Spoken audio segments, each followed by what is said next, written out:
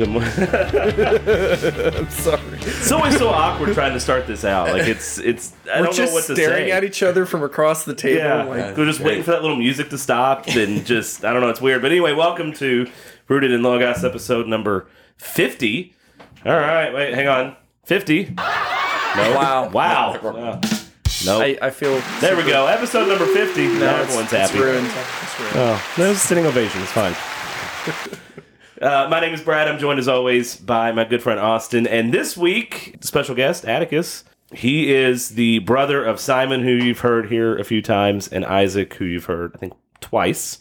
Well, 2 episodes. Yeah. We recorded it. Same anyway. But yeah, it's fine. So we had to get the third brother here to round it out. And Finish the trio. Finish the trio. And what better episode than episode 50? Yeah. This one's the best one, though. Oh, yeah. It's Save the best for It's last. going to be great. Yeah. So. Yeah. Thank you guys for having me on. I'm very honored to be here today. This is going to be very great. I'm looking forward to it. So, All right. yeah. So we are recording on Valentine's Day, so happy Valentine's Day to yeah. all you people that are stupid and have significant others. Burdened by love. So glad I'm not burdened by that nonsense. No. Yeah. But no, happy Valentine's Day, and also day after the Super Bowl. Congratulations, Matthew Stafford. Go Matthew Stafford. I can't say go LA because Yeah. why would you? Stafford. But So, yeah, who won? the Rams. The Rams won 23-20. Pretty good game, I thought. Yeah. I really enjoyed it. Yeah. You know, I know, Atticus, you were at a party. I stayed home and watched it here, just not feeling great. Which, by the way, my least favorite episodes to edit is when I'm stopped up and just kind of, have that Ohio Valley crud, right? Because I don't like my voice anyway. And on top of it already being nasally, even worse when I'm stopped up. So it's my least favorite. I lost my voice somehow, so this is not normally how I sound. This is something weird going on. So no. I mean, like, I lost my voice. No, I know, but I just okay. I still need to You turn you up a turn me little down, bit. it's fine. No, I turned you up. No, but so I know you didn't watch the halftime show, but that was like the big topic on social media was the Super Bowl halftime I've heard show. a lot of people talk about it, but I know. I think the last one I watched might have been Bruno Mars, but Which might be usually my favorite one, honestly. Usually Bruno I do Mars. like a party with anyone in our church, and it's just a very cool tradition of like every halftime show we try to like sit down and just have worship, sometimes communion. And so last night it's just a cool break from like, okay, we're in the world, but like we're not of the world, so let's like sit down and like have worship and stuff like that. So Well, now I'm not going to admit that I liked the halftime show. It was terrible. So, wait, who was in the halftime show this year? You had Snoop Dogg, Dr. Dre, Eminem, Really? Well, I know who all those people are. Mary J. Blige, No. 50 Cent, Kendrick Lamar. Wow. And I don't know who I heard Lamar they had is. too many people. Is what There's too many people. Yeah, They could so have you got a lot of people. left out Mary J. and 50, and it would have been actually pretty cool. Like, because I don't necessarily hate rap, right? I hate all the language and all the just nonsense in the lyrics. Yeah. But when they're doing it on cable, most of that's cut out. So you can hear their voices and hear the style, but not have to hear the... Okay, the question is, were any of them actually singing? So I pay attention to that because Okay. I know at the Super Bowl they typically lip sync, and Right. I think there was one year the Red Hot Chili Peppers played and they didn't even have their instruments plugged in. That was really Right. So I was watching to see. It just you can kind of tell if they're lip syncing, and I actually think they were actually performing. I think. What's her name? Mary J. Blige got like really winded at one point, and like you could tell. Yeah. How So old is Miss Blige? yeah, how is she? How old is she? I think it's like 50. That's it? Oh, Yeah. okay. I thought it was So- a little bit further than that. Yeah, the one person I would have like been interested in, I think, in that would have been like Eminem. I've never like seen any of his concerts or anything. So, and actually, I really do get into some of his music, but I mean, I don't. I totally don't. Yeah, no, totally Definitely don't. not. Terrible. Totally, but- Knees weak, arms spaghetti. He did that song. That's Really? He did? Mom Spaghetti. I heard that line. Yeah. Oh, well, hey, okay. Yeah. So he did. What was that One Shot? He did that one. Do not miss a chance to blow them out. Okay, whatever. I don't know any Eminem songs. No, No. it's fine. Anyway, I've only mentioned them a couple times on this. so Anyway. good weekend overall. Yeah. I got to go back to Rupp Arena for the first time in like 4 years. Yeah. Watch Kentucky play. That was fun. Did they win? They won by 21. Very A cool. nice dominant game and not super intense. It was just fun to relax and watch them win. Austin's breaking things. I didn't On even his touch mic. it. Yeah. Okay, maybe I'm breaking things by setting it up the wrong way. I don't know. So this week we are going to dive into the Great Commission. We're going to talk about evangelism, talk about different strategies. The reason why Atticus is on, one, we just wanted him to be on, but also he's training for the mission field, right? So that is kind of the long-term plan, I think, is to go into the mission field. Yeah, originally my whole plan was to be a worship leader, actually. And he was talking about how they've had my brother Isaac on, and me and Isaac lead worship at our church right now. So that's one thing I get to do on the side. But God kind of like totally changed my plans in high school, and he told me like I was going to the mission field. So ever since then, I've been training with one organization called Team Expansion in Louisville. And then some very wise men from that created their own organization called Discipleship Global. And I've recently gotten on board with that.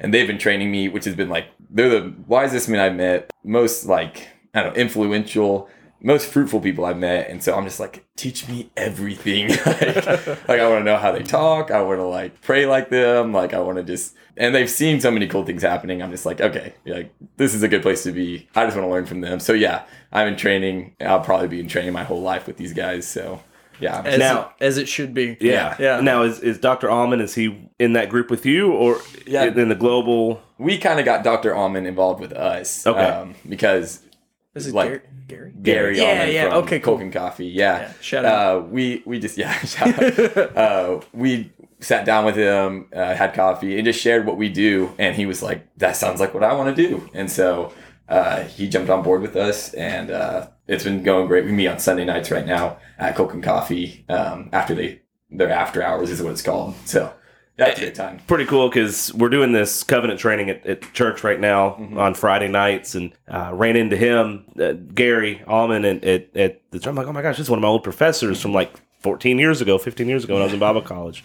It was really cool to see him. In fact, I was telling him, I actually complained to him about an assignment he gave me. The worst assignment I've ever done in any school ever. It was this China missionary binder. We had to plan an entire mission trip to China and put it in this binder. Yeah. And that was awful. I just from a I don't like doing projects standpoint. I'd rather write a paper, weirdly enough, as opposed to doing this whole big planning. I had to get flights and come up with curriculum and what? That sounds like a very helpful. Okay, I didn't say it wasn't helpful. I just said it was terrible to do. No, I agree. Like anything in a binder just sounds terrible, but it sounds very helpful. Like especially from my experience, I'm like, man, I wish. Like my first mission trip that I did on my own, I had to like plan it all out.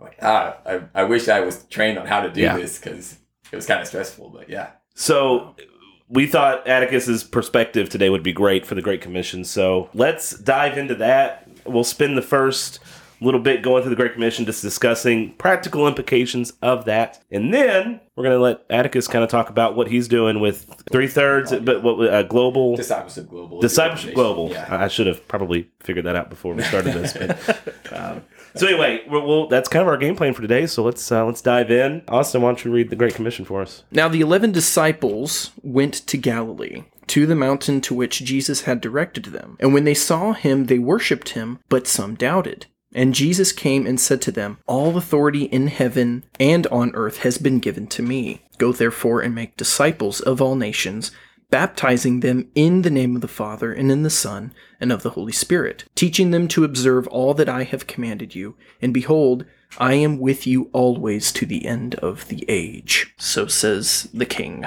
The Great Commission. I mean, we've all heard it. We know it. We recite it. It's in a lot of mission statements. It is a very popular verse, very popular passage to quote and to do. Yeah, there we go. Thank you. To obey. Yeah. To obey. And I mean, really, it's, It's one of the most obeyed. Yeah, it's one of the most not obeyed things, and it's one of the most clear directives that he gives us. Like, it's one of the most not a lot of nuance there, not a lot of open for interpretation. Yeah, I got to go back to my old high school and teach about, it was just like teaching their FCA, and I was like, there's like 3 very obvious commands that Jesus gave, and it's like, love the Lord your God with all your heart, mind, and soul. Like, that's, the first, the most obvious. The second is like it, love your neighbor as yourself. And like, the third, I would say, is this, like, go and make disciples. It's very clear. He says right there. There's obviously other ones, like love orphans and widows and things like that. But it's like, yeah, right here is like, go and make disciples. Like, I don't know where that is like lost in translation. I honestly think a big reason that we say that it's not so obeyed is that it's like scary. Like, Oh, yeah. yeah. Well, and two, again, looking at the commands of Christ, and he says, if you love me, you will keep my commands. Yeah. And it's like, okay, if you truly love Christ, then you need to look at, again, Scripture, look at the Logos, and if he says for you to do something, you got to do it. Yeah. And this is the big one. This is the mission of every single Christian known to man from when Christ came until when he comes back again. And this is what we're all supposed to be doing. So yeah, we're going to be talking about, what does that look like? How can we do that versus how do we not do that? And so, yeah. So I think the first thing I notice and I think we should point out is this goes beyond just telling people about Christ, right? That's the first step. All right. That's step one is to proclaim Christ, to tell people the good news, to teach people the gospel. But it goes beyond that, right? It's making disciples. Yes. It's and I think that's where a lot of churches, a lot of evangelists, a lot of speakers, even a lot of mission organizations fall short, is they do the tell Jesus part, and they do it very well and very effectively. But then what happens after that? Right. They go out. What's the follow-up? They get them in. They preach the gospel, which is good. They baptize because they got everybody hyped up, and then they move on. And then it's like, okay, now what? Yeah. With all these fresh converts, now what? Yeah. Where's the make disciple aspect of it? So let's just start with the tell people. So what does that look like? What should that look like? Just practically speaking, how do you tell people about Christ? One of the biggest things to me that I see in Jesus's walk, like on his walk on earth, was the way that he handles the Pharisees, like those inside the church or the religious leaders, how he handles religious people out, and like how he handles, the lost sheep of Israel or however you'd call it, or the Gentiles. The woman at the well. Yeah, exactly. Right? So like, all the things he calls the Pharisees, and he's like, it's never something nice for the most part. He's always like, you brood of vipers. And he's like, you children of the devil. He tells his disciples, like, where is your faith at? You little faith. He's like, all these people who call themselves spiritual, he's very direct and like, look, step up your game kind of thing. And then you see how he handles people outside the church. I think this is what we need to focus on, is like, you just mentioned the woman at the well. But then there's like the woman with internal bleeding. That's one that I've always like loved. I love that story. But so many of these stories, even the Roman centurions and everything, he just addresses them with grace. Yeah. Like they don't know any better. They don't know the wrong that they're doing. And that reminds me, I think some of my parents actually would tell me a lot, was like, hey, you got to understand, like, these people aren't the enemy. They're not the ones who are like doing these horrible things. They are captives to Satan. Yeah. Like, they are people who, they just don't know the wrong that they're doing. Yeah. And it's like, I want to have Jesus's eyes and look at them with like grace and like, compassion. Like, man, I wish you knew. And if we had that heart to them, that, if we had that heart of like, I just wish you would know, I think that would move a lot of us to like tell them, and tell them correctly. Even taking that step further of, technically, scripturally, they are the enemy, but they don't know it. Like, they're at war with God, as in our flesh is at war with God. So if we could say, look, and again, lovingly, you're at war with the God of the universe. You don't want to be there. That is not a good place to be. Yeah. And it's that, do you know you're at war with him? And if they don't know anything about Christ, I'm sure that it's one of those, well, no, I didn't know that. Yeah. It's like, all right, let's get you on this side, and then we can learn some more, and then let's go from there. And I find myself struggling to share Christ in that setting. I'm much more comfortable talking to Pharisees and talking to the ones that are pretty harsh. Simon even mentioned a couple weeks ago, you guys have taken some shots at Furtick lately. And it's like, I like doing that. Like, let's call people out that are proclaiming Christ that aren't teaching Christ, Yeah. And so, one of my weaknesses is sharing the faith, especially with someone that I know, right? Mm-hmm. Especially with friends or with family, colleagues, like people I spend time with. I struggle with that. And sometimes I'll use the excuse, well, I'm just trying to live my life in a way that's an example. Okay, that's good. Like, there's a place for that. Yeah. But that's not it, and it is. It's making sure you have the eyes, and that terrible Brandon Heath song, "Give Me Your Eyes for Just 1 Minute." I randomly heard that the other day. That will always be like in my mind. Like I think I could probably like quote most of the lyrics just because I don't know. Like I was just raised on it. I'm not sure. Yeah.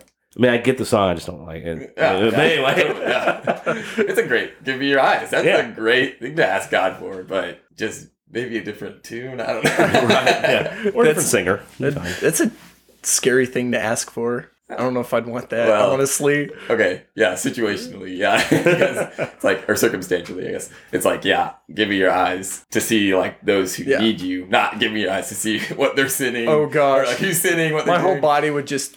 Yeah. Take it back, please. Take it back. Yeah. No.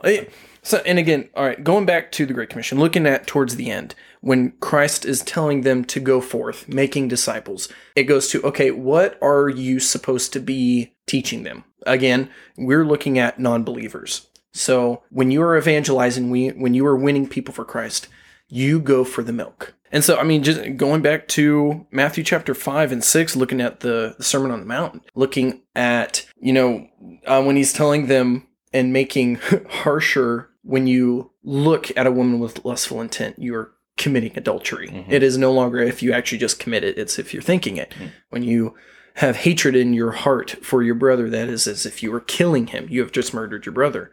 And so you're taking these commandments, you're taking these things which Christ has given us and has been written down in the gospel, which is the good news. You're teaching them about Christ, and you are just relaying that to these people. And so it's like, yeah, as you go out into the world, how do you approach that? You walk up to somebody, and do you just automatically say, hey, do you know who Jesus is? And you can. I mean, honestly, I've never been in the point where I go up to somebody and say, have you ever heard of Jesus? And they say no. Mm-hmm. But I've never been out of country. Yeah. So let me ask you this: like this maybe can bring us to the question of how do you do this? Like, what is the proper technique, or maybe not proper, but I feel like, and maybe I'm wrong, maybe this is just me, but like in the West, specifically in America, I've not really been outside the United States, but this abrasive, brazen approach is really hard and a lot of times turns people off. Whereas opposed to, I would assume, I know you've been to Turkey, you've been to Haiti. Yeah.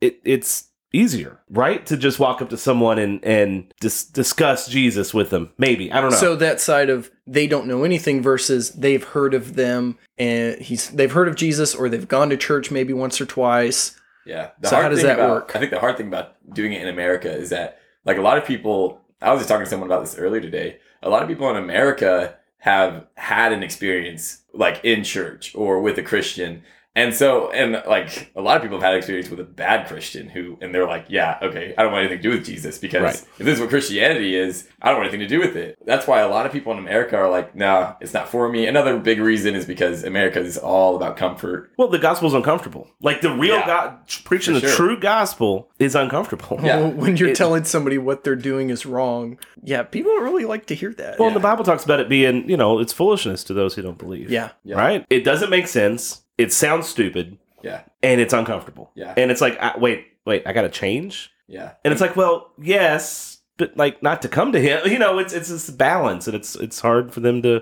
wrap their mind around it. Especially in this day and age where it is all about you be you and be unique and be special, and you don't have to change for anybody. And even when you're talking to people about dating, even for a man looking for a woman, it's, well, if she wants you to change, she's not the right person for you. It's like, well, biblically speaking, you are to change. More like Christ. You're to become more like Christ and get rid of your junk. But we're just supposed to change. And people don't want to change. Yeah. Yeah, it's America's very comfortable.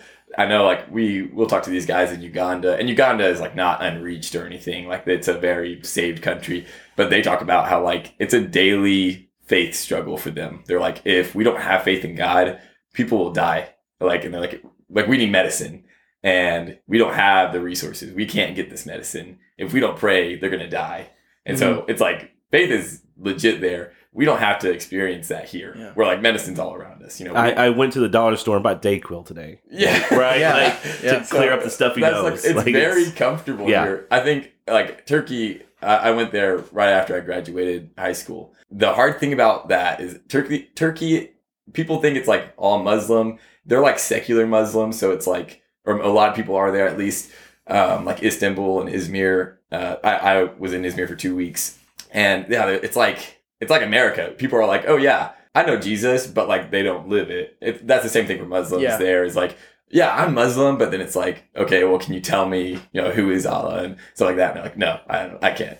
So I'm Muslim because my parents are, Yeah. or my grandparents were. Yeah. yeah, Sounds very familiar. I am not good at talking to like a Muslim. I don't know a whole lot about Islam and like all that stuff, or like the Quran. I've never read it. I know people who are great at it, but the hard thing that I've experienced with them is like if you talk about Jesus, they're like, yeah, I know Jesus the prophet, and you're like, that's not what I'm talking about. So yeah, I mean, it's definitely hit or miss. I think America's just very comfortable, and yeah, the Bible is not comfortable by any means, and so yeah, it can be very difficult.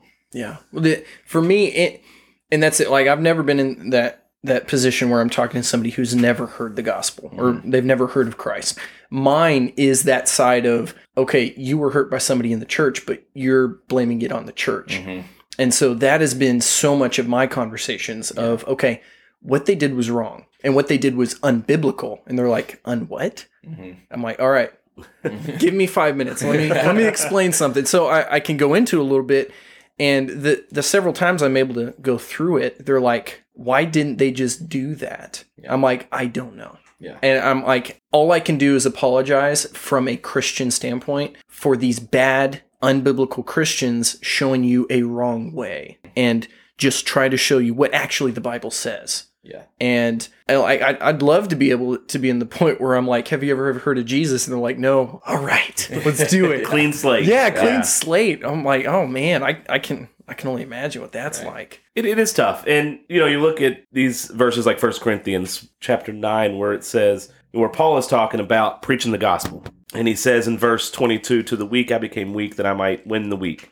I become all things to all people that by all means I might save some. And it's this idea that, we are, and your dad talked about this yesterday in our sermon, we are to go to the sinners. I mean, what did Jesus do all throughout the Gospels? Yeah. Right? He hung out with the tax collectors. Yeah. He talked to the prostitutes. He, cleansed the lepers. Like the underbelly of society, that's where he thrived. Yeah. And like you alluded to, Atticus, it was I forget that people can't see who I'm talking to. Like, I just got to say, like you were alluding to, Atticus was pointing at you.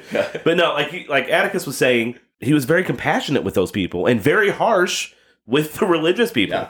Yeah. And it is that, we need to go. And I think it's really, really important we don't take that too far, right? Where we're going to getting drunk with the sinners, we're not out there doing that. We're not compromising our beliefs and our morals. Yeah. Right? But we meet them where they are, and we show them compassion and show them grace and show them mercy. Right. Show them who Jesus was. Yeah. Yeah, you mentioned, for one, you mentioned that my dad preached a sermon. My dad is a pastor of the church that we all go to, in case you guys didn't know that. We mentioned it a few times. Okay, yeah. Also, 90% of our listeners come from our church. Hey, church family. You had just mentioned Gary Almond, and he's a very wise guy. From my few conversations I've gotten to have with him, he went very deep, had a lot to say. But in a recent group I was in with him and then another guy, they talked about their most unfruitful seasons in their entire life. And the one guy said his was behind a pulpit preaching to his church. Wow. The other guy, Gary, he talked about it was whenever he was a professor at Boyce College. Yeah. He was like, whenever you're surrounded by the Christian bubble and you don't get out of it, you become unfruitful. And it's just like, well, that was my whole childhood. I was homeschooled. It was just good. I was raised right. I was taught good lessons, and I was also raised in the church. But at one point I was getting this, it's probably a message about the Great Commission. And I was like, well, who do I go to? All of my friends are saved. Yeah. Everyone I know. And I was like, I don't have a mission field. And that just I went to my parents probably that day, and I was like, I really want to go to a school. I want to go to where there are no believers. I want to hang out with the sinners, not for not for the wrong reasons. Yeah. Purely because it's they need to hear, someone's got to tell them. And it's interesting because we mentioned a couple weeks ago, I think, where don't put this on your kids to be missionaries in the public schools, especially with the way public schools are now. Yeah. But we did kind of caveat that with if your kid is solid and you have that, you feel it. Yeah. If that kid is solid. I think you were raised in that parents. way. Yeah. Then, I mean, yeah, man, go for it. Because you're right. I mean, if you're homeschooled, you're raised in the church, you're working, maybe you have a job that's with other Christians. believers. Right now, that's where I'm at. Yeah. Yeah, you're not working in the normal secular fields, Yeah. right? Where is that mission field? It's not Facebook. Like that's not how this works, Yeah. right? So you have to go where they are, Yeah. and you have to get yourself uncomfortable. Yeah, that's something that me and my wife have already talked about. Is like when we do have kids, like we are going to make sure that they have an opportunity, a place where they can share, because like we just want our kids to know that like this Great Commission is not a joke. It's not something that like we are just going to like talk about. But like I expect my kids one day to do this, and I will train them. Like I will personally teach them how to fulfill this, how to live out the Great Commission, how to tell people about Jesus. It's like, that's my job. That will be my job as a father to do that. And so it's like, they have to have that. They have to have a mission field somewhere, and like whenever they're ready, like you guys were just saying, but I will encourage my kids. Like I will expect it almost like to see them be obedient. To teach them. This is a command. Yeah. This wasn't a suggestion that Jesus said, hey, you can if you want. Yeah. No, the King of the universe said, go do this. Yeah. And as a father teaching children, after me, you do it as well. Yeah. And so I think the next question is, where does your evangelism start? Where does your actual going out into the world and teaching God's word start? Yeah. And I think it starts... Go ahead.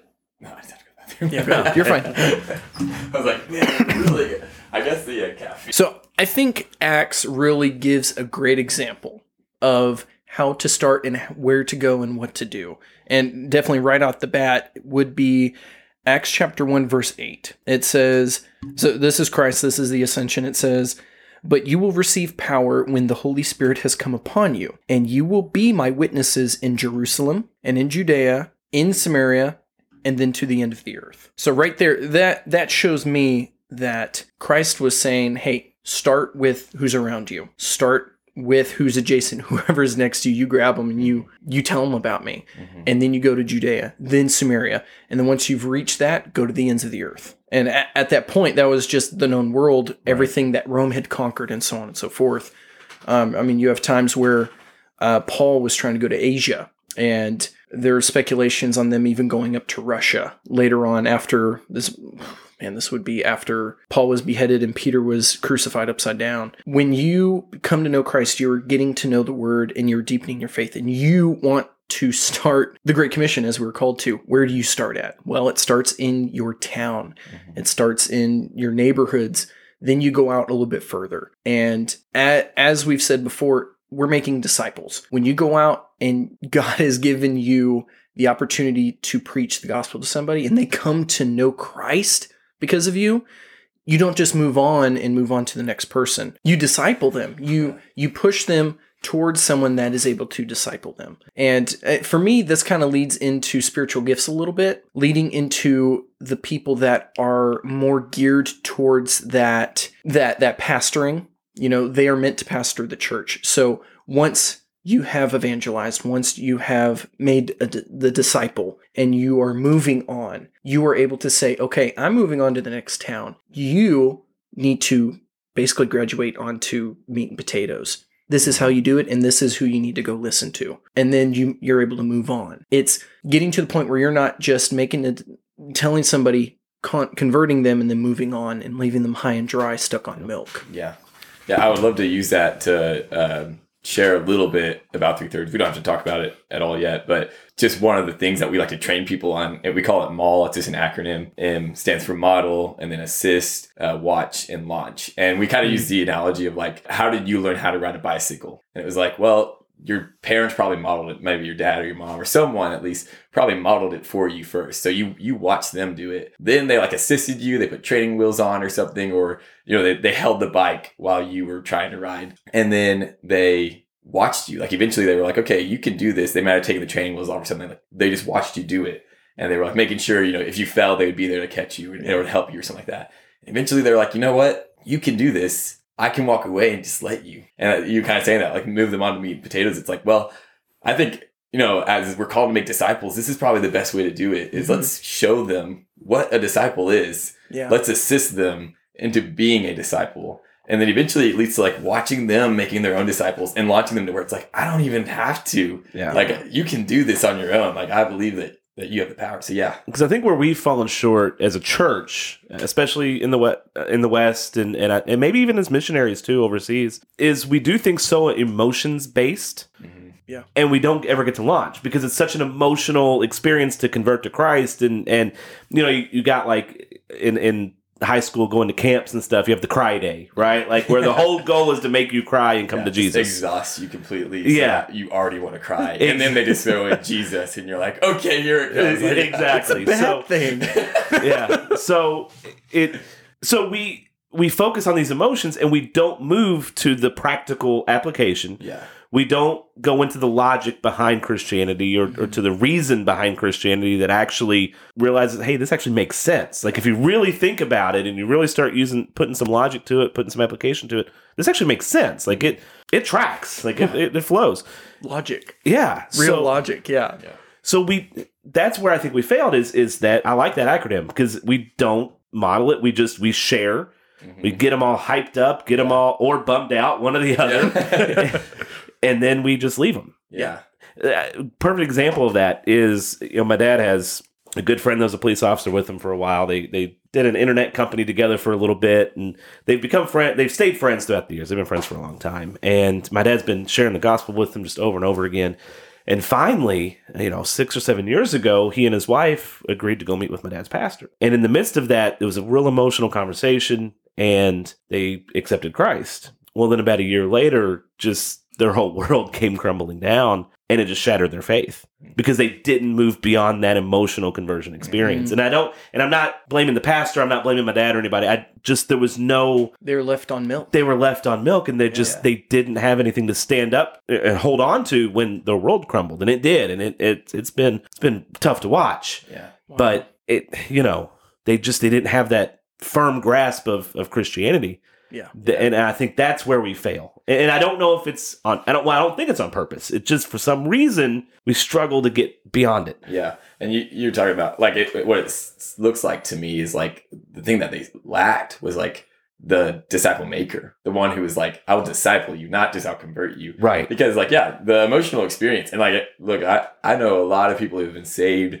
from the emotional experience. Yeah, I'm not discounting emotional at all. It works. Yeah, like absolutely. there's something great about it, and I've seen it save people. But there's the like discipling. Like, well, you need to take. He doesn't tell us to make converts. He says go and make disciples, and that involves like one-on-one time, deep conversations, answering questions, being there whenever they're struggling, accountability. It involves just all these things. And I would like to share. We think it's like the pastor's fault or something. But the pastor's doing his job. He's sharing the word of God with them and everything. But it's very hard for a pastor to disciple. Like my dad can't disciple 200 people in our church. Right. He can't be there daily and talk to them daily. I would say, like, Jesus says this to anyone who believes in him. Like, to all people, we are all disciple makers. This is not the call to the church. And I just encourage people, get out of the stands and get onto the field. Like, this is not the pastor's job to obey this. This is everybody who believes. Well, what's the pastor there? I mean, the pastor teaches and he kind of guides. Yeah. Yes. But we're the ones that put the foot to the pavement and do the work, right? And not saying pastors don't do work. You know what I mean? Yeah. Their role is different. Their role is to oversee and to guide us, closer to Christ and to teach us the word and to preach the word. But yeah, that one-on-one discipleship, it's impossible for a pastor to do that. It's just impossible. Yeah. Well, and that's where, again, going back to the Great Commission, every single Christian is called to do this. Mm-hmm. And also, we're called to teach. Now, there is a difference between the teaching as in pastoring and eldership versus just you're meeting one-on-one and you're teaching them, going through and getting deeper. Mm-hmm. Looking at the role of women, looking at Titus 2, it is the job of the older women to be teaching the younger women, to be teaching the children. It is the job of the men to be leading and teaching their children. And within the church, the elders, it is their job. They are supposed to be able to teach. So as the pastor is leading the whole congregation, the elders are supposed to be coming in, teaching themselves. And then, again, we're just supposed to be building up the church, edifying the church, contributing to the needs of the saints. These are all commands that we're supposed to be doing. Yeah. And again, this leads into, I think it's known as the 5 pillars of, what's it called? Islam. No. Christianity. Definitely not. So, okay. Jesus. Ephesians 4, chapter 11. And he gave the apostles, the prophets, the evangelists, the shepherds, and the teachers. Okay. I forgot what it's called. The 5 pillars of ministry, I think. The 5 different ministries within the church. Okay. You have little a apostles, not as in the apostles, but that idea of you are, again, making disciples. You are teaching them, you are guiding them once you're in the church. And again, leading to these spiritual gifts, you will have those who have the gift of true evangelism. Like I believe that's one of your big ones, as in like going into the world. That God's given you a desire to go into the world, to go to the ends of the earth. Yeah, for sure. And that is a calling that he has given you. Yeah. Whereas for me, I don't think it is. I don't feel as God has called me to go to Uganda or Turkey. But still, I am still to evangelize. I am still to go out into as much as the world as I can and disciple. Now, there's that general calling of all of us to be evangelists on some level, like, and then we all have our specific. I'm not good, and I don't like it. That's for sure. Like if you tell me to go tell someone about Jesus, I'm like, ugh. Like, that's not something I'm like, yeah, let's go. But like my father-in-law, he loves to like he's told me multiple times, like I just want to go knock on someone's door and just tell them, and I'm like, I love talking to Bob. That's great. Yeah, like, Yes, you do that because I am terrified of that. That doesn't sound fun to me at all. Yeah. But he loves people. He loves doing that. I'm more introverted than he is. But yeah, like you were saying, like, but we all have this call. Like, I can't tell you to go make disciples, or I can't tell you to go evangelize and not be doing it myself. Right. Yeah. Yeah. Well, and again, looking at even seasons, like I'm in a season of my life where I have young children and I'm discipling them. Now, that does not exclude me from carrying on the Great Commission to everyone else I meet, which God has placed me in such an awesome role in my job to where I not only get to turn trees, but I get to go talk to people. Like tomorrow I'm starting to plan a new circuit. So I'm about to go talk to a couple hundred people. Cool. So I go knock on a door and if my boss listens, it's super cool because he'll be listening. But if he's not, sometimes I get stuck talking to some person for an hour. Yeah. And it eats up my time, but I'm like, this is what I'm supposed to be doing. This is kingdom work. And it's awesome. Yeah. But granted, that's only been the past several years that, I've been able to get as deep in my faith where I'm comfortable with that.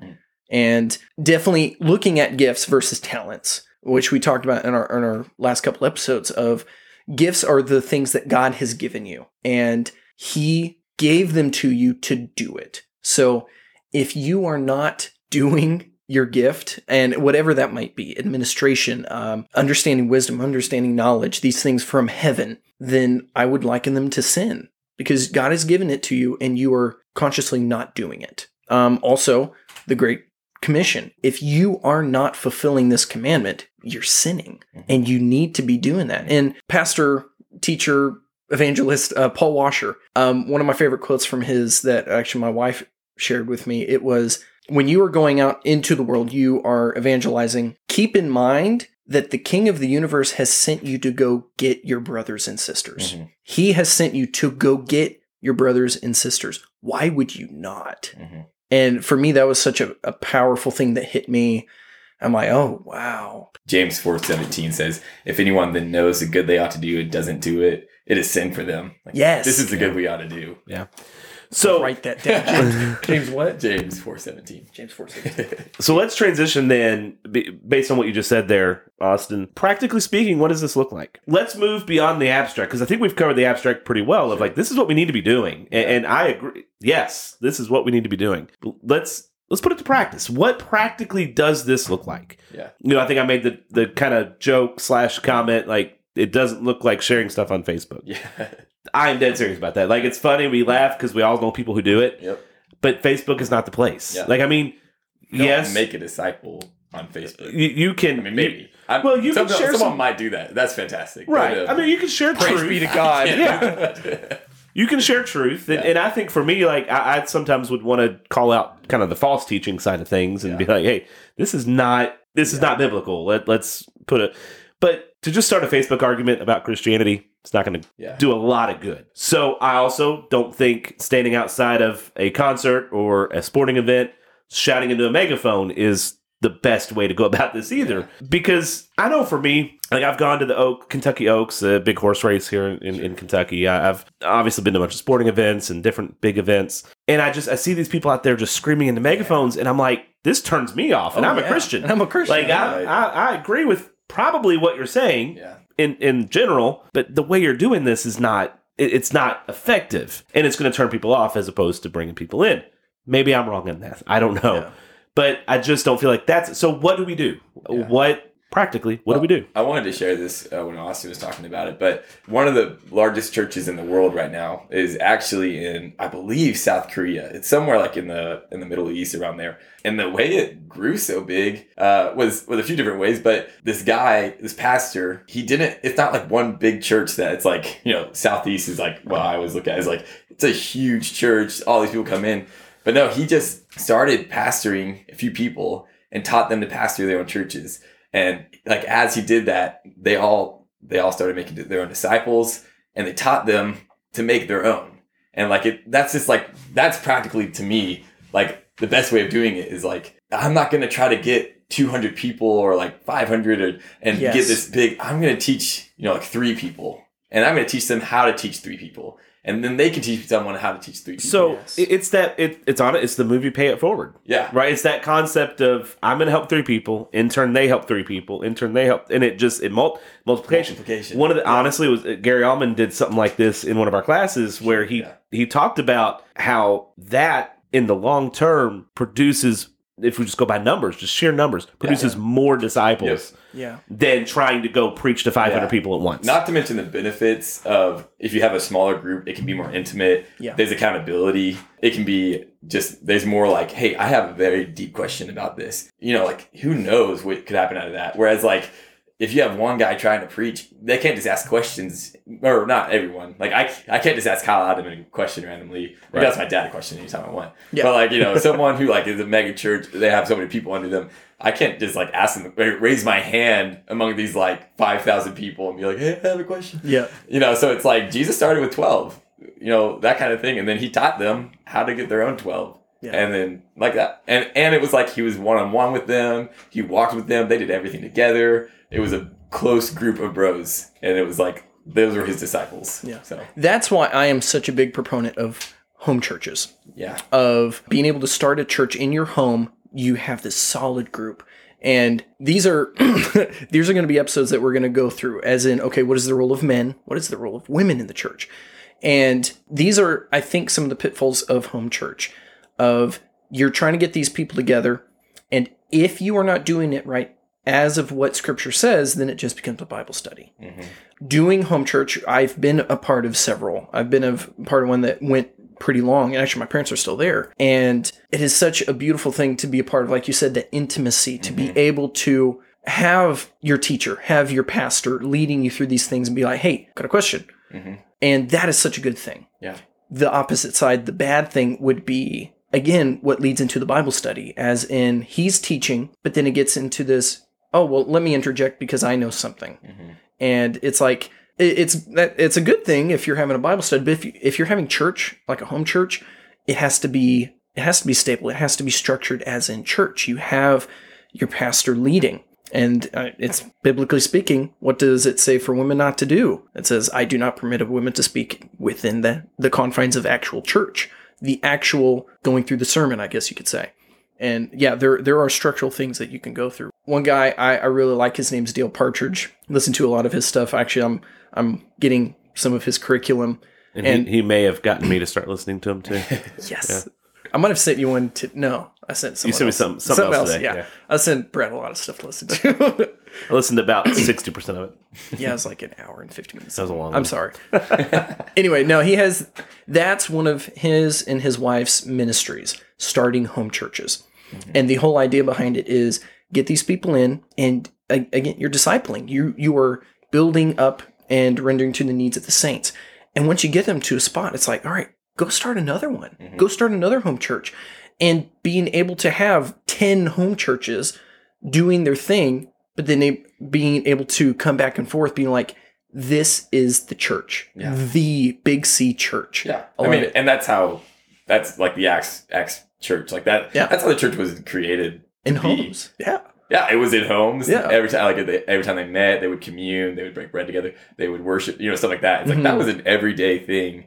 But then also it was like they spread, they multiplied. And I wanted to talk about that because Brad had mentioned multiplication. That is, critical to this. Like, we are to multiply, but how do you multiply?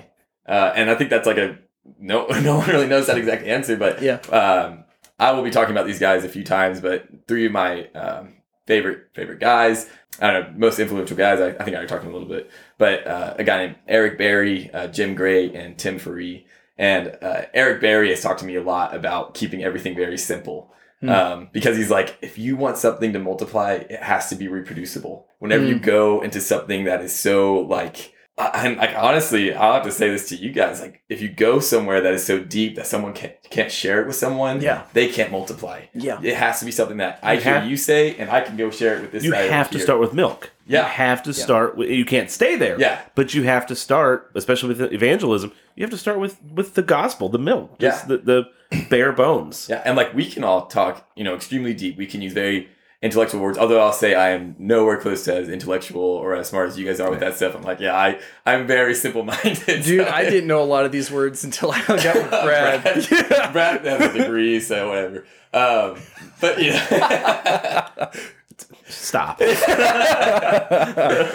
yeah, that stuck out to me big time because it seems like my whole life I was like, I have to get deeper. I have to know these big words. And it's like, well, if you really want to be reproducible, make it something very simple. One of my favorite quotes whenever I did my training, and I have to go back and find the video to find the guy who said this, but it's like this old video and the guy said, Christianity, I think I have it written down actually. Yeah, Christianity is simple and hard, not complex and easy. Because we can talk about it like it's this complex, crazy big thing, but it's very easy to do. You just have to go to church every Sunday morning, and that's all. That's generally what a big mindset of Christianity is, but it's like in reality, Christianity is love the Lord your God with all your heart, mind, and soul, love your neighbor as yourself, go and make disciples. It's very simple. Yeah. Of course, you can go way deeper with it, of course. But it's simple, but it's super difficult. It's hard to love God with all your heart, mind, and soul. It's hard to love your neighbor as yourself. It's hard to make disciples, but it's simple. That's our job. Well, and again, when Christ says, go out and teach them my commandments, look at how Christ taught. Yeah. He took these hard things and he didn't dumb them down. I don't like when people say that. Yeah. He didn't dumb them down. He made them easier to understand. Yeah, simple. Yeah. Simple. Yeah. And that's it. That's what we need to do. As Christians, we always need to be getting deeper. We need to be able to dive in deep to the word and get to the point where we're chewing these big, thick steaks. Looking at things like Calvinism, Arminianism, what is that? And diving deep into that, looking at predestination. Those are hard things. Yeah. Those are things that you're like, if you're a new believer, don't look at that. We're fine. Yet. We don't need to get into that. No. Yeah. And you get them on milk. And you need to, as Christians, be able to dive deep in the word and do that on your own, and even with your fellow believers that are deep into it as well. Yeah. But be able to transition being able to switch into transition into going back to talk to believers that have no idea what this stuff is. Or non-believers who have that too. Yeah. I think that's a big struggle that we have personally in our church and in most of the churches that we have is whenever you have people who are very knowledgeable about scripture, it's hard for them to know how to talk to someone who doesn't have any knowledge. Right. It's well, where do I start? Because I just want to start with the Great Commission. And they're like, what is that? Right. Yeah. Oh, yeah. So then you get back it up even farther and stuff. I already shared Eric Berry. One of my most favorite thing about him is that he has an awesome testimony. He was saved whenever he was 20. He's I think 60 now or around there. We can cut that out. He's probably listening how dare you? He is he was seasoned Christian. Yes. Okay. He's a very seasoned Christian. Have a second. He's a very wise man. And whenever he first got saved and he went to the mission field, he said he just felt like my job now is to be a good Christian. That's kind of how he said he felt So he's I think I'm getting paid to be a good Christian. So he started reading the Bible every year through and through. And for the past 30 years, he's read it through and through 30 times in a row. I'm that's super cool. Yeah, that's awesome. He is very deep into the Word of God. But he has taken the most difficult things for me to understand and made it so simple that anyone can understand it. And we talked about the covenant training. Brad mentioned it. That's something that Eric is leading at our church. And it's don't get me wrong, that stuff's very complex, and sometimes he can be complex with it. But he has made it understandable for so many people. Yes. I mean, Absolutely. this is hard stuff to talk about. And I'm like, that is what like we need to learn how to do. We can learn these deep words, but like Paul, I mean, I guess kind of an analogy to this is like talking about speaking in tongues. Like speaking in tongues is good, but unless you know what it means, like unless you can, like what's the point of it? Unless there's someone to interpret, Well, there's no point. I mean, look at Paul, just as an example throughout his writings. I mean, he writes to the Greek philosophers. Yeah. Like he writes and he argues for Christianity to these highly educated, very lofty people. He uses lofty language. He goes high with them.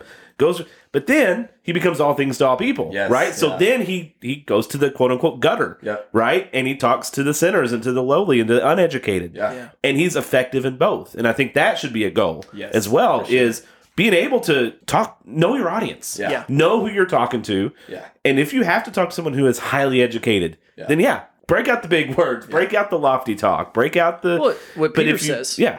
having a defense all the time, Right. No matter who you're talking to. So being able to have a defense at all times.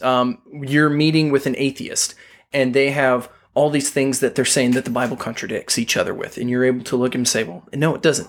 This is why, and you're able to dive into that. You're looking at a Christian that was turned off from someone that hurt them in the church, and say it was not church that hurt you; it was sinful people. Well, you're not going to talk to the single mom who is coming off a drug addiction the same way you're going to talk to the guy who just got his PhD in physics. Yeah. Right now, granted, you may not be able to talk to that person necessarily on that same level by any means, but I'm just saying, you have to know who you're talking to. It's a completely different conversation, for sure, and a different style. Yeah. Well, and so going back to the topic we had a little bit ago, talking about not standing on a soapbox. I use Paul as in like I actually think that's okay. He went to the synagogues. He went to these open places, and he started teaching there. And again, there's a right way and a wrong way. My wife and I at the time, she was my fiance. We went to a Shania Twain concert at the Young Center. There you go. And we were all standing outside waiting to go in, and here hops up this guy with his megaphone and starts saying how Shania Twain is evil and she's going to hell. And I'm looking at this guy. I'm like, whoa. Like at that time, I was not a Shania Twain fan. I'm not really. Now I don't care. I'm sorry, Emily. She's okay. The things you do for love. Exactly. For those of you Right. burdened by love. And going on and on, I'm like, whoa, dude. Like, chill out. Like, literally, you are turning people away. And there's a right way and a wrong way to do it. To be able to stand up and teach the gospel, preach to these people, saying, God loves you. He doesn't like what you're doing. Yeah. But he still loves you. I love you. And let me tell you about it. As Paul would say, let me show you an even better way. Right. And that's what we need to be doing. And like practically, it's like you go to a Shania Twain concert and you talk to people about Shania Twain, and then it goes from there to like, yeah, and that's why I love Jesus. You know, like you Exactly. you transition it. Yeah. And I would like to share something that like we were trained in, or not that we were trained in, but I'm going to talk about 3/3, I guess, in a little bit. We're almost there. We can go ahead now. Well, no, we don't have to yet. But I was going to say that. I had one more thought, and then I was going to actually get to it. So. Okay. Yeah. A tool that we have for people in 3/3 is the testimony training, and we call it RAMP. It's once again another acronym. 3/3 is like all acronyms almost. So it's like RAMP is resurrection, apostles' testimonies, the miracles of Jesus, and the prophecies. And it's just a way to share the gospel. Two different tools that are how you can evangelize. So your testimony or sharing the gospel. And it's like, so you start with this conversation about the concert or whatever, and first you just listen to them. Let them share their story. You know, like, yeah, where do you come from? What's your story? And you just kind of figure out where they're at spiritually. And then you go from there and you're like, well, hey, that actually makes a lot of sense with my life. Like, can I share my testimony with you? And then you transition from there and you're like, this is my testimony. And you lead it. And the training itself teaches you how to like incorporate like Jesus, obviously, and like how to get to the point where you're like, can I tell you more? Or do you want to meet Jesus? You know, Yeah. Well, I mean, that kind of sounds threatening. There's a Middle Eastern. There's a lyric from a song. It says, "There's a Middle Eastern man with holes in his hand after you." And I'm like, Oh man, yeah. I'm not sure I feel And like that. every time I hear that, it cracks me up. But I'm Yeah. also like, yeah, you might not want to tell people. See like the whole church like raising their hands to this song, like worshiping Jesus. He's coming after me. Yeah. Yeah. Anyway. So we're gonna transition and have Atticus talk about 3/3. He's alluded to it a couple times, and I really want him to get into what this is because I've done it. I mean, a little bit, been a part of a couple groups, not like super in depth, but I liked what I was a part of for the few weeks I went to it. So he's going to do that. But I want to encourage you guys one thing. There is a video by Penn Jillette. I don't know if you all know who that is. He is the Penn and Penn and Teller, famous magician act out of Vegas. Actually, really talented and pretty funny when they're not being vulgar, but pretty funny. Yeah. And he is a staunch atheist and very, from what I understand, his shows very adamantly atheist, even in his performances, right? So pretty against Christianity and just the idea of God in general. But he did a video, and this video is like at least 15 years old, maybe a little bit older than that. But he did a video where he had a guy come up to him and handed him a Bible after a show. And the guy said, you know what, I'm just going to be straight with you. I am trying to witness to you. And I think he even used the word, I'm proselytizing. Like, I'm just sharing the gospel with you. Yeah. And it blew Penn away. Didn't believe it. He didn't buy into it. But he said, he cared enough about me to do this. And he said, if you believe that you have the key to heaven and you have the only way to avoid hell, how much do you have to hate someone not to tell them that? Yes, exactly. And that has stuck with me since the first time I watched it 15, 16 years ago. Like, Powerful. how much you have to hate somebody not to tell them about the only way to avoid eternal suffering, the only way to avoid hell. Yeah. So I'm going to probably link that video in our description. Go check that out because you can tell, like I said, Penn, he's not a believer. I mean, to this day, from what I can tell, he's still not. Yeah. But it affected him. Like, it actually had an impact on him when he thought about that. So I'll throw that link into the description to that video. Check it out, watch it, see if it impacts you the way it did me. I think there's more discussion to be had about just how to do this and how to be practical with it. There's curriculum showing you how to better evangelize. Absolutely. Yeah. And we might take another episode or two at some point in the near future and really dive into the Great Commission even more and even deeper. Because we didn't even hit on baptism here, right? So there's a lot to it. That we'll we have an episode on baptism. Oh, no, for sure. But to kind of finish this episode, we're going to let Atticus kind of talk about 3/3. About what the movement he's involved with, and we'll throw some info in the description as well on that, so you can check that out. Because again, like I said, I haven't done a lot of it, but what I've done, I've liked. So take it away, man. What we got? Yeah, thank you guys. Yeah, my testimony with it, which I'll keep it short.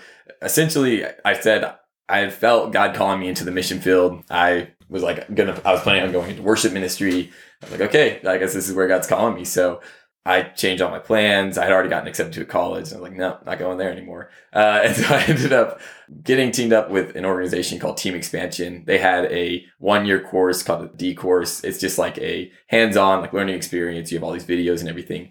And I also had one of my friends made a connection. A shout out to Lindsay Still, my sister. She made a connection for me with my brother, Jim Gray. Jim Gray, we just met up, sat down for coffee. I mentioned that I want to get involved with refugees because I had to have some kind of with this D course, I had to have some kind of practical, doing this with someone. So I was like, yeah, I'll try refugees. So he hooked me up with some refugees. Very cool. Refugees are awesome. And there are a lot of them in Louisville. Yes. Yeah. I mean, it's a big community in the Louisville area. Yeah. So I got to, play soccer with them and stuff. But, as I got more involved with Jim was like, oh, you need to meet this guy, Eric. So I was like, okay, I'll meet Eric. Eric's fantastic. We did a Saturday morning church 3/3 group training thing with some pastors, refugee pastors in Louisville. And that was an amazing time in my life because it was just we would go there. They might show up. They might not. One time they didn't. And so it was me, Eric, Jim, and Tim, and we all just sat in Eric's car and we talked for 4 hours about making disciples and all this stuff. And I was like, this is so cool that I could just sit with these much older men than me and just get to learn from them. Wow. And so that was a lot of what I did was just sitting and learning from them. But then they got me involved with some people in Louisville are doing this with inmates. And so they are hey, if you want to learn about Jesus, we can tell you. These inmates come and they learn about it, and they start teaching them how to teach their other inmates. And so in this prison in Louisville, it's like this huge number of people are multiplying and becoming disciples. And so I got to go there on Fridays, and I would lead worship. They were insane about the worship. They loved it. And then I would I think one of my first times, I literally sat down and I got to hear like all of their testimonies, because we were practicing how to share your testimony. And I mean, like, talking about a crazy experience is like sitting down and hearing like 20 inmates' testimonies of like, yeah, I was in like drugs. My mom committed suicide when I was 8. I almost committed suicide when I was 12. Stuff like that. And it's just like, and now they're like, and Jesus saved my life and I want to be a disciple maker. Like, this is awesome. Like, I have to be on board with this.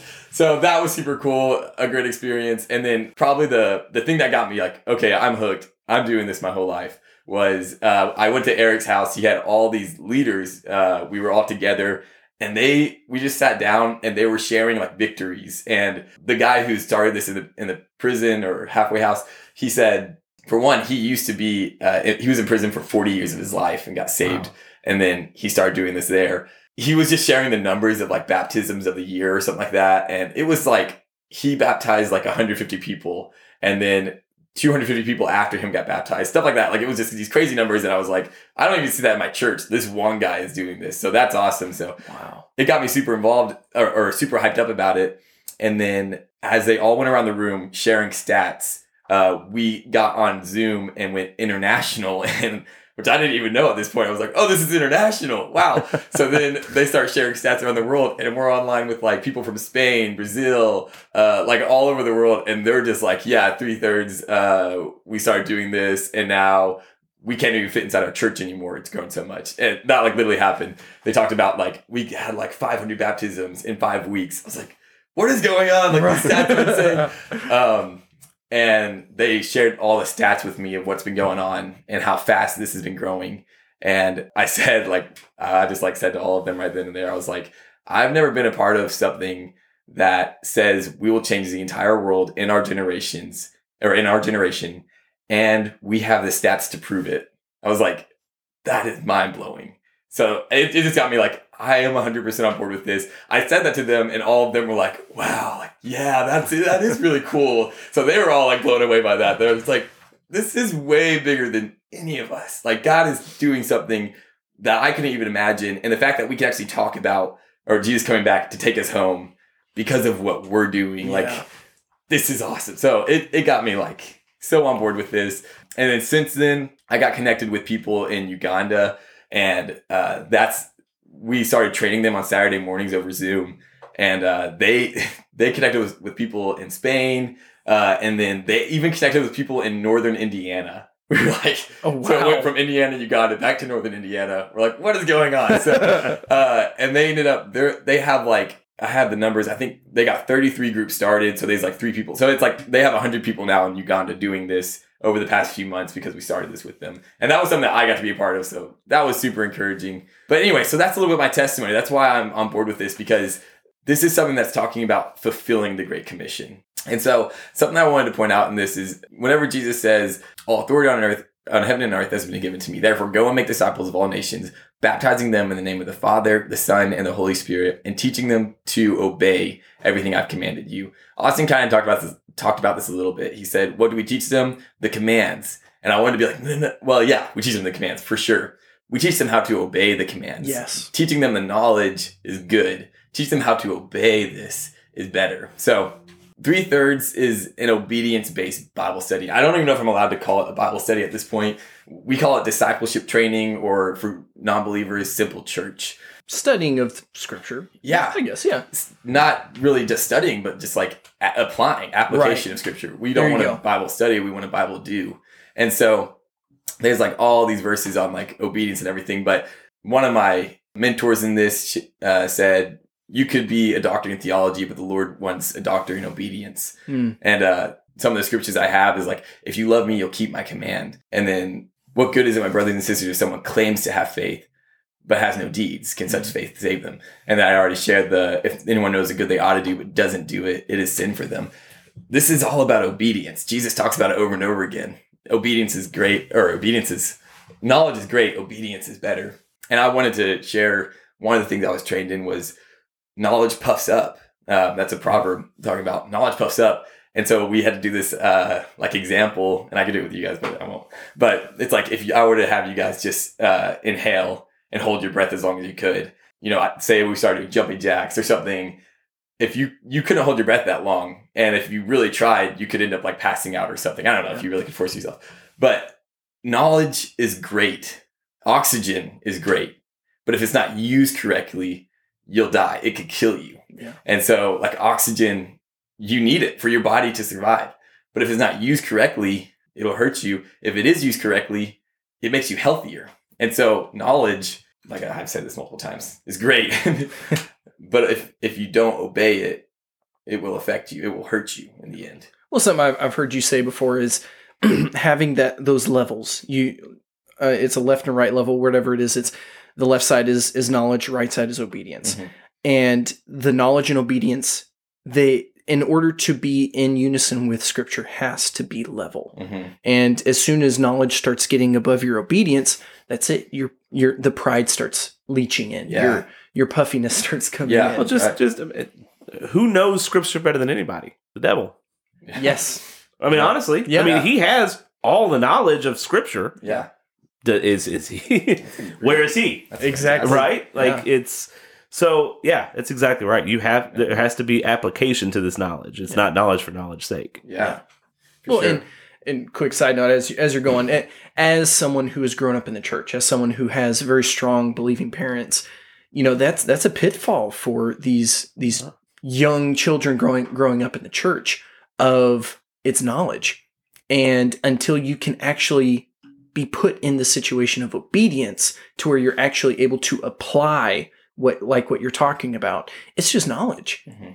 And knowledge won't get you to heaven. Knowledge won't get you to heaven. No, it won't. And I even maybe one day we'll share our testimonies or something like that. But as someone who got married at a very young age and started having a family, it's like that, right? That application started hitting me. Happy Valentine's Day, Brad. Me and Austin can be your Valentine. There you go.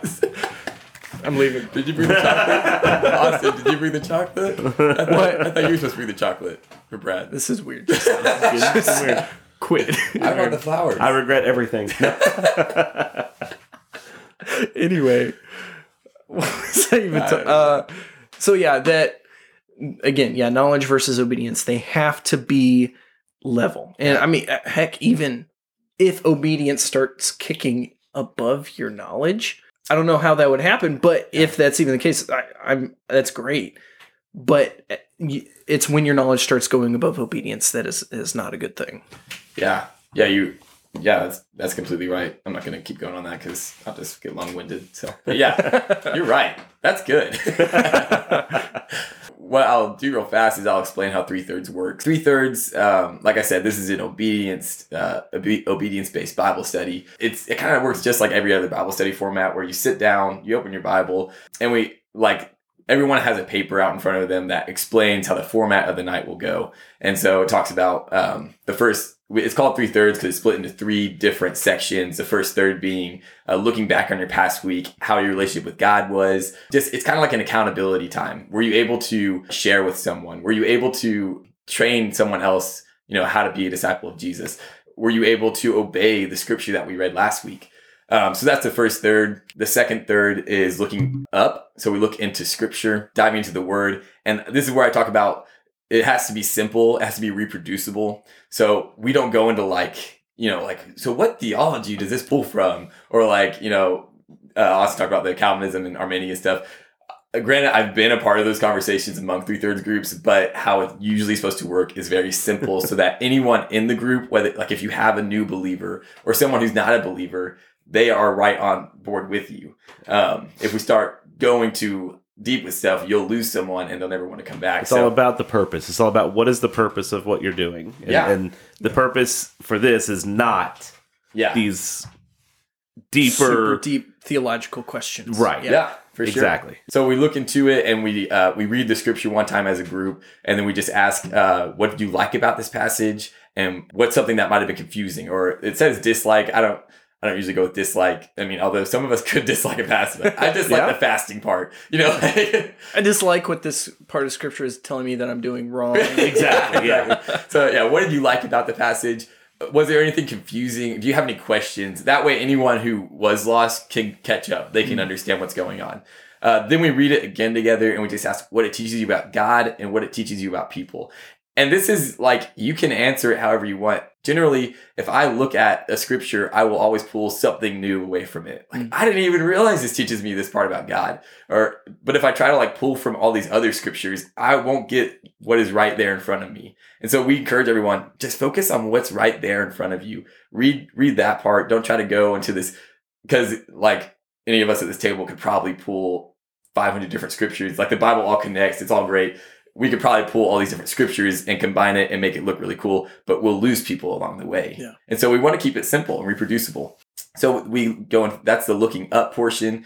And then we go into the looking forward. This is my favorite part because it involves the application. Like I said, this is an obedience-based Bible study. So our application, we start out by just like praying together, and then we spend like 3 to 5 minutes listening to the Holy Spirit. And if there's anyone who doesn't know how to listen to the Holy Spirit, we just like try to teach them real fast. Like this is the Holy Spirit wants to talk to you. He wants to tell you how you can obey this. And it's right there in the scripture. So we spend time like, Lord, how do you want me to obey this? And he usually like throws something out there. If we read about fasting, it'll be something like, I want you to fast once, twice, all week, something like that. If it's about tithing, I could look back on my past ones and tell you guys what some of it was about. Maybe it's just like, I want you to memorize the scripture. It's kind of like whatever tug you feel, or you might be reading it and it's like right there in front of your eyes. Like, this is how I need to obey it. So we start with an obey. How can you obey the scripture? Then we do a train. What brother in Christ, what sister in Christ needs to hear this that you can go tell them about this? So you train someone else in it. And then a share, which is the most uncomfortable for sure. It's like, who in your life doesn't know Jesus and really needs to hear this right now? Or just needs to hear Jesus? Who needs to hear your testimony? Who is God calling you to? Sometimes it's just like anyone all week. If God puts someone in front of me, I'm going to share my testimony. All these things are like stuff we do not do on a normal basis, especially like in church. Like, I've never been challenged in the church to do this. And then this group like opened my eyes to being like, yeah, I need to go share on a weekly basis. I need to obey this on a weekly basis. And so that obedience, I mean, like, we might have this knowledge. It's good. But like I said, unless we obey it, you don't find the same growth. I've grown the most in my life obeying this stuff, doing 3/3. I've grown tremendously. And everyone that I talk to is like, yeah, I've been in church my whole life. This is the most growing season of my life because I'm finally obeying it. The obedience is not something to be like just talked about. Jesus says, go and make disciples and teach them to obey the commands, not just to study it. So we create these things, and then the next week you come back together. We start out with the accountability. Did you successfully complete these goals? It's very cool because it has that accountability, and it's all small group. We don't really do it in like a 200-person room. It's like we would do it right here, just the 3 of us. We could do it. Yeah. We would all have time to talk. We would all have our own goals. I could text you guys in the middle of the week and be like, how are you guys doing? And then we come back and I'm like, hey, were you able to do this? So that's the Bible study part of it. Along with that, 3/3 offers many trainings. And this is something that I love about it, is that it teaches you how to share your testimony, how to share the gospel, but also just how to pray. Here's a really good tool on how to pray. For me, like, I knew how to pray before I went to 3/3. It taught me a tool that, I pray way better now than I ever have because of this. So I'm like, thank God for this tool. It taught me how to study on my own, how to Bible study on my own. It taught me how to make my own list of people that I need to reach out to. So all these trainings are teaching people, because like church, I love church. I go to church on a regular basis, but I'm never taught on how to really make a disciple. I was talking to my coworker about this morning. And I was like, hey, do you have an accountability group? And he was like, no, I don't. I was like, well, hey, 3/3 offers this. You should really check this out. So it's like, it offers accountability. And then I was like, have you ever shared your testimony with anyone? And he's like, I don't even know my testimony. And I was like, okay, the church doesn't know their testimony. A lot of people don't know their testimony. I did this with my older brother, Isaac, who was on here. And he said he didn't even know he had a testimony until he did that training. And he was like, now I realize I actually can share something with someone that might benefit them. I was like, we need to share this with everybody. So it's fantastic. And like, I have to say the number one thing about this is that we just love God a lot. And out of love for him comes obedience. And as you obey him, you love him more too. So is this seems to be geared towards those who believe already. With the coming into a church, coming into a small group setting and doing that.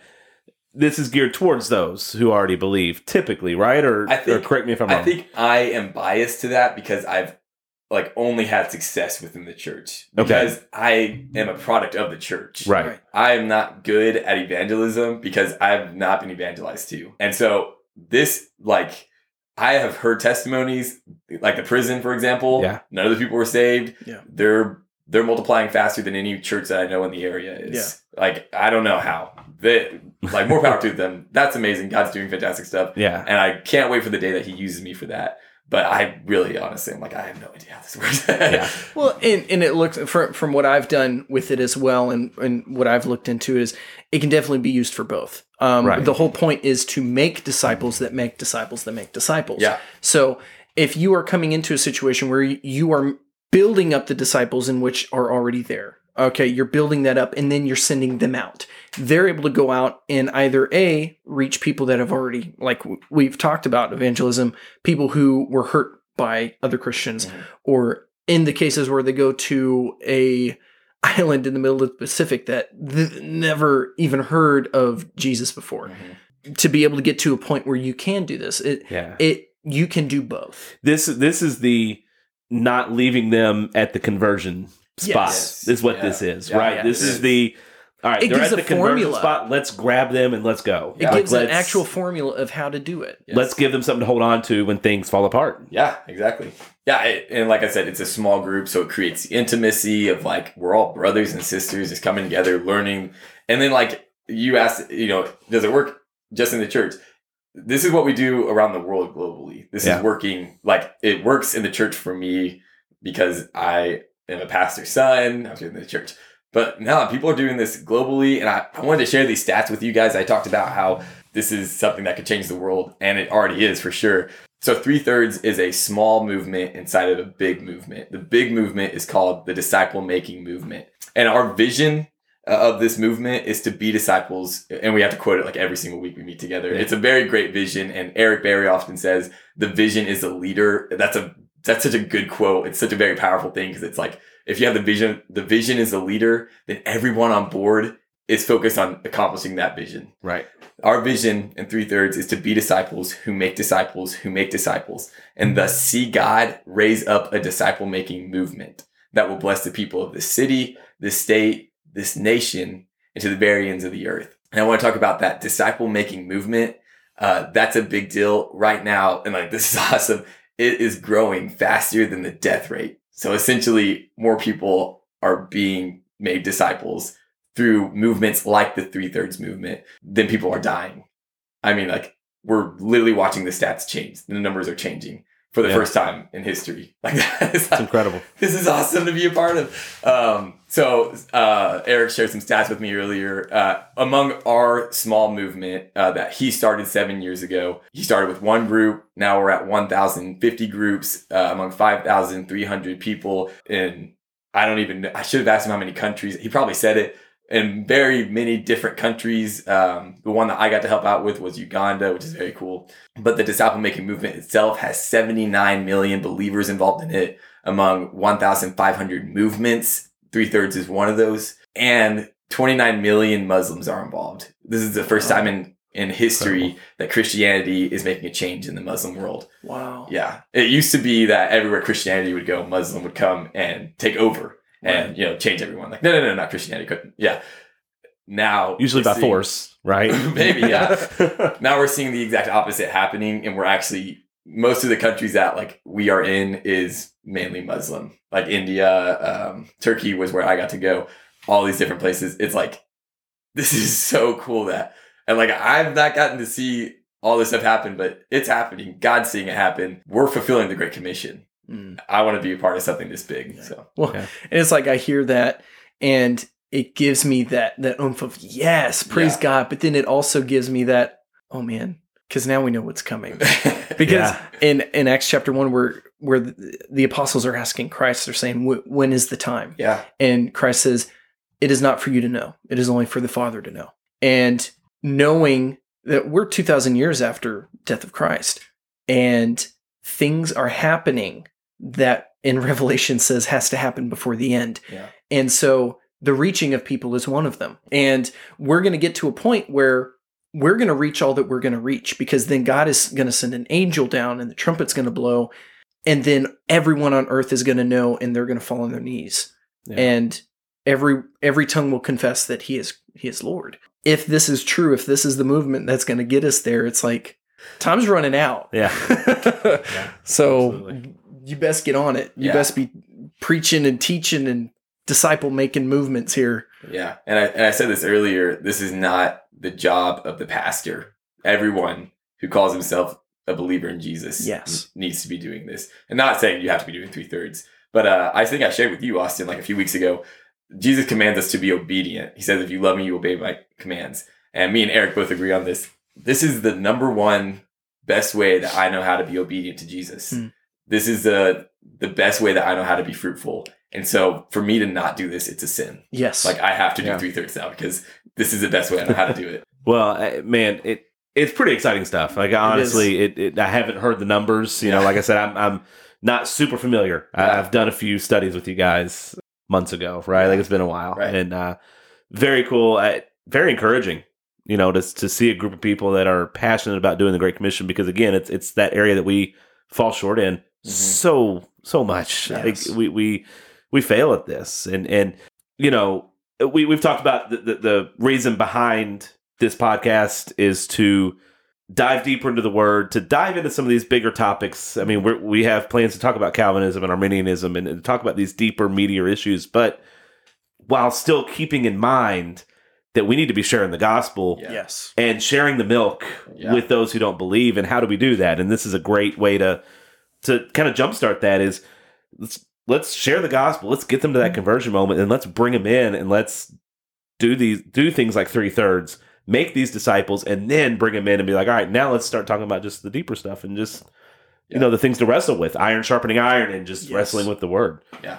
And so it very encouraging. That's pretty cool. So, so Atticus, you know, like I said, we'll put a link to the 3/3 website on here so people can check that out, and they can get a hold of you through email. Yeah, I would love to share some stuff with you guys real fast. For one, if you are interested in this stuff, or if you know someone who you're like, hey, I have missionary friends, or I have people who want to be trained in stuff like this, you can email me, of course. My email is pretty simple. It's justatticus, JUSTATTICUS @yahoo.com. You can email me, ask me questions, connect me to any contacts. Even if they're globally, we do a Zoom meeting on Saturday mornings with people in Uganda, Spain. We had Australians on there. So like there was one time there was like 8 or 9 different accents on one Zoom call. Cool. Crikey. That's pretty cool. It's amazing, really cool. mate. Yeah. So that was a really fun time. Yeah, so we can connect with anyone, and you gotta understand, like, me and all these guys, we